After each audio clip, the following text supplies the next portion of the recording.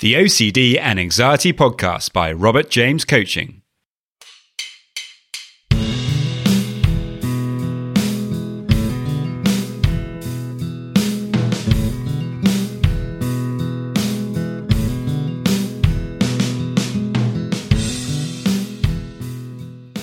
Hello and welcome to the OCD and Anxiety Podcast, where we explore how to have a more positive relationship with anxiety disorders, taking back control so that you can start living the life you choose and not the one chosen by your fears.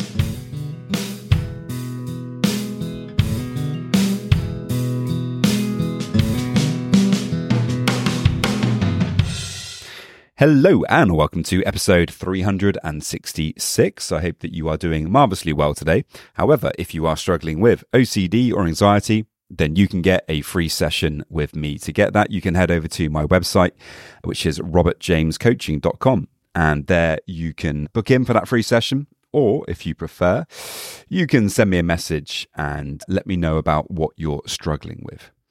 In today's podcast, I'm going to be talking about compassionate courage, really kind of trying to understand and actually really embrace the challenge that the OCD presents to us, which is obviously easier said than done. But a big part of that is actually learning how to tap into self-compassion, because when we can do that, we can actually do all sorts of things that perhaps we've been telling ourselves that we couldn't do. And we stop kind of getting in our own way quite so much. So this is a really important episode. I really hope that you enjoy it and find it helpful. If you would like to support the podcast some more and follow, you can head over to Instagram and follow and like there. My Instagram handle is at Robert James Coaching UK. You can also head over to YouTube and follow and like there now as well. So many thanks, guys. I really hope that you enjoy. If you have any questions, do please let me know. And off we go.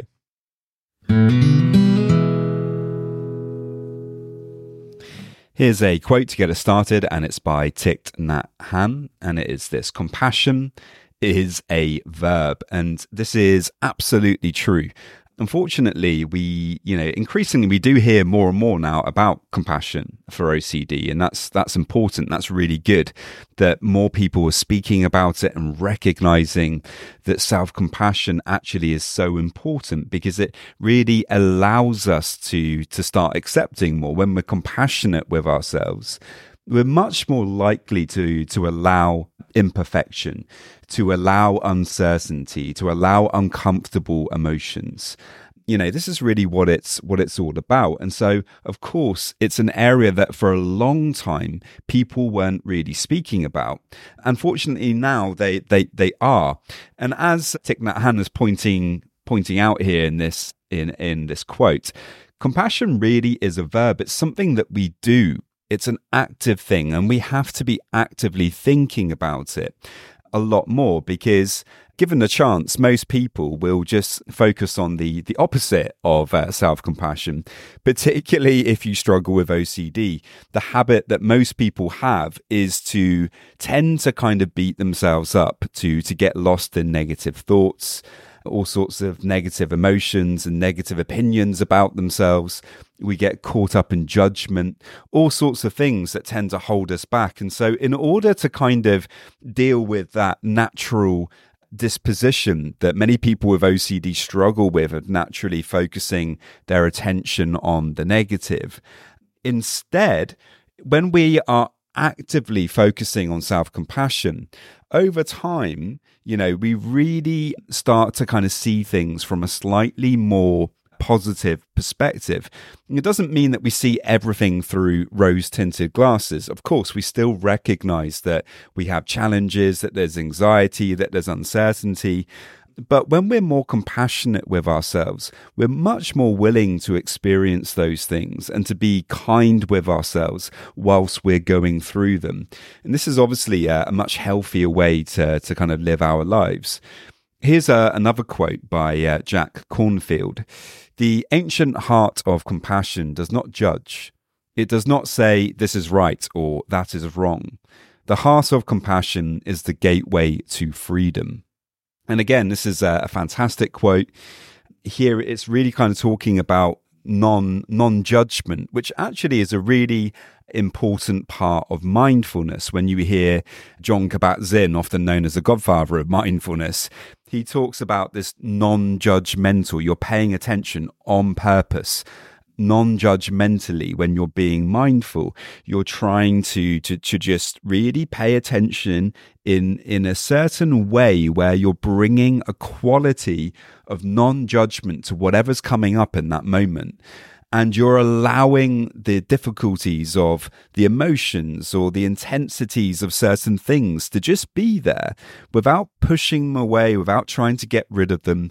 And in doing so, we're actually giving our body an opportunity to process those things. And our body has enormous intelligence. It knows how to deal with a lot of these difficult emotions when we allow it to. And unfortunately, so often with OCD, we're simply not allowing it to. We're getting caught up in our thoughts. We're problem solving. We're trying to get reassurance. We're pushing things away.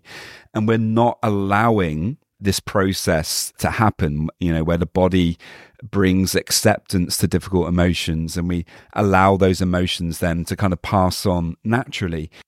Now, really, that's one of the most compassionate things that we can do for ourselves is actually, allow ourselves to feel, our difficult emotions. Because when we can do that, well, that really is, the heart of compassion. As Jack Cornfield points out, it's the gateway to freedom. When we allow ourselves to feel our difficult emotions, well, we can suddenly start to do so much more in our lives. We open up to all of life, all of the things that life has to offer us, all of the opportunities that are out there. Suddenly, we're much more able to take on challenges, to do difficult things, to do the things that really our hearts want to do.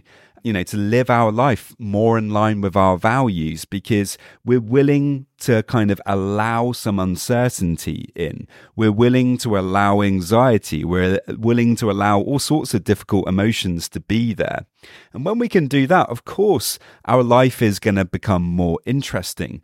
We're going to be much more in this kind of hero's journey or this hero's quest, which, really is kind of, in my opinion anyway, when we are able to see life through that kind of lens, through the lens of a positive story or narrative that we're telling ourselves about the challenges that come our way, and we're kind of trying to lean into those things and overcome them and grow from them. And that really is the kind of hero's journey. And I think if we can view the challenge of OCD in that kind of way, what tends to happen is it moves from being this horrendous, extremely difficult, immovable in our heads anyway, barrier to our happiness and to our success. And actually, we move past it. We're able to start living our lives in a way that brings actual real joy and authenticity, because we're living by our hearts. We're actually choosing to step out there into that discomfort, into that uncertainty, and take on the challenge of OCD. But we're doing it with this compassion in mind, and we're recognizing that, okay, there are going to be times where this is still going to be really hard, where the OCD might still get the better of me. And this is a really important point to point out. Even when you do start to, be more compassionate with yourself, be more kind with yourself, be more accepting with yourself, and you start this process of kind of getting back into your life through doing exposure work, through applying acceptance commitment therapy, through living more in the present. All of these things, actually, when you think about it, they're all kind of leading us towards being more compassionate with ourselves, because they all kind of encourage us to kind of live our life more by our values, and to accept and allow a bit more uncertainty and a bit more anxiety into our lives. And as I pointed out, when we're doing that, that's actually, really what self-compassion is. Of course, that takes a lot of courage and a lot of determination. And, as I was saying before, you're not always going to be 100% successful at that. there's going to be times where you do make mistakes, where perhaps you kind of fall off the path again, or perhaps you have a setback. And it's really important to recognize that actually that is a part of the process. And so if you're listening today and you're in the midst of a setback and you're frustrated with yourself, you're getting angry and upset with yourself about that, remember that it's okay to have these setbacks, that actually when we're compassionate about those as well, and when we recognize that actually we have to go through these setbacks in order to really learn, to get that experience of the mistakes that we made and how it felt when we made those mistakes, how it felt when we got trapped again by the OCD, and what we needed to do to get ourselves back out of that trap. Perhaps we needed to use diffusion techniques. Perhaps we needed to kind of meditate on what we were feeling and try to move towards the discomfort a bit more. Perhaps we needed to have a good conversation with your therapist or your coach or whoever you're working with.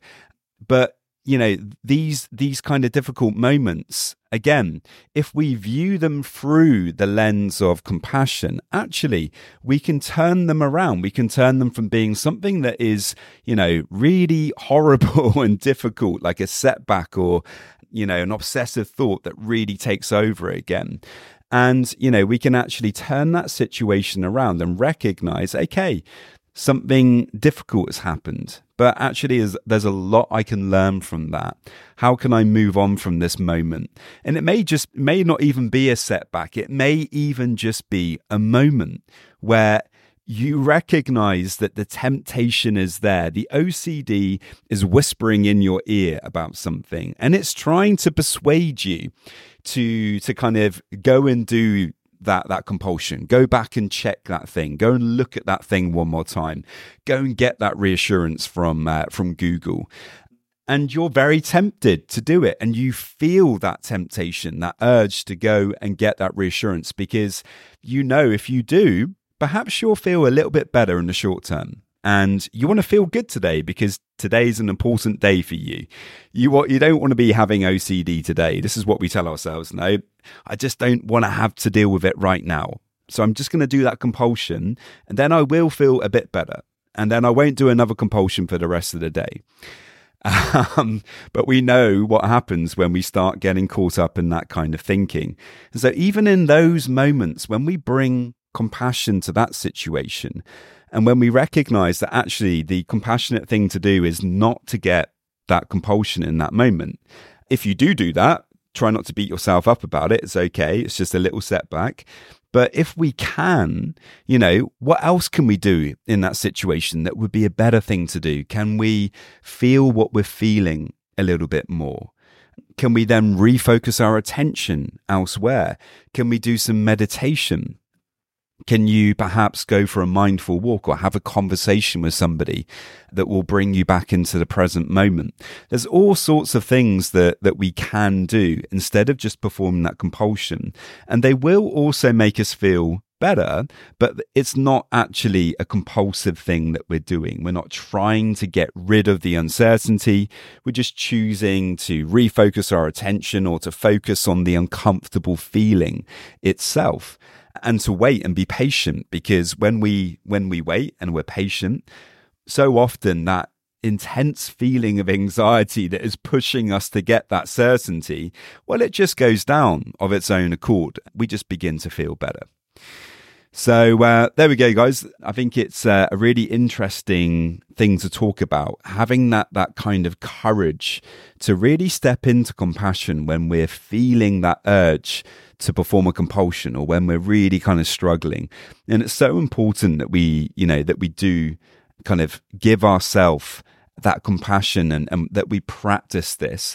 And we just try to recognize that, if we want to get back into our lives and really focus on our values and all the things that are important to us, we really can. And so much of it is actually coming back to our hearts, learning how to be kinder with ourselves, more patient with ourselves, less perfectionistic, all of these kinds of things. Surprisingly, they bring all sorts of benefits when it comes to OCD and anxiety.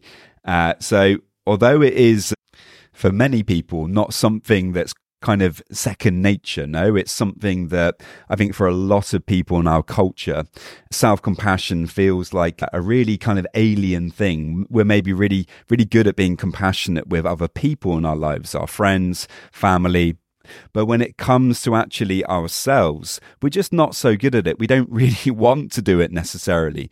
But actually, when we realize that, self-compassion is a kind of form of discipline in a way, it's about kind of recognizing the things that are uncomfortable in the short term, but that are actually going to make us feel better in the long term, and trying to commit to those things. And if we are able to see it from that perspective, then perhaps self-compassion, becomes a bit of an easier thing to do. It's not indulgence. It's actually more to do with a kind of determined, kind discipline that actually brings about the kind of positive changes that we're looking for with things like anxiety and OCD.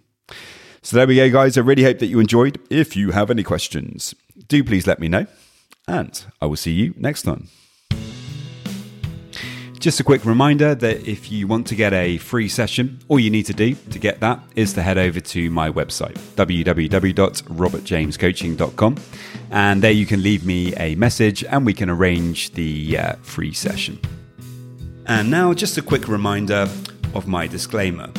Any information that you view on my website, Instagram page, Facebook group, or anywhere else online, or any information that you listen to on the podcast is for informational purposes only and is not intended to be a substitute for actual medical or mental health advice from a doctor, psychologist, or any other medical or mental health professional.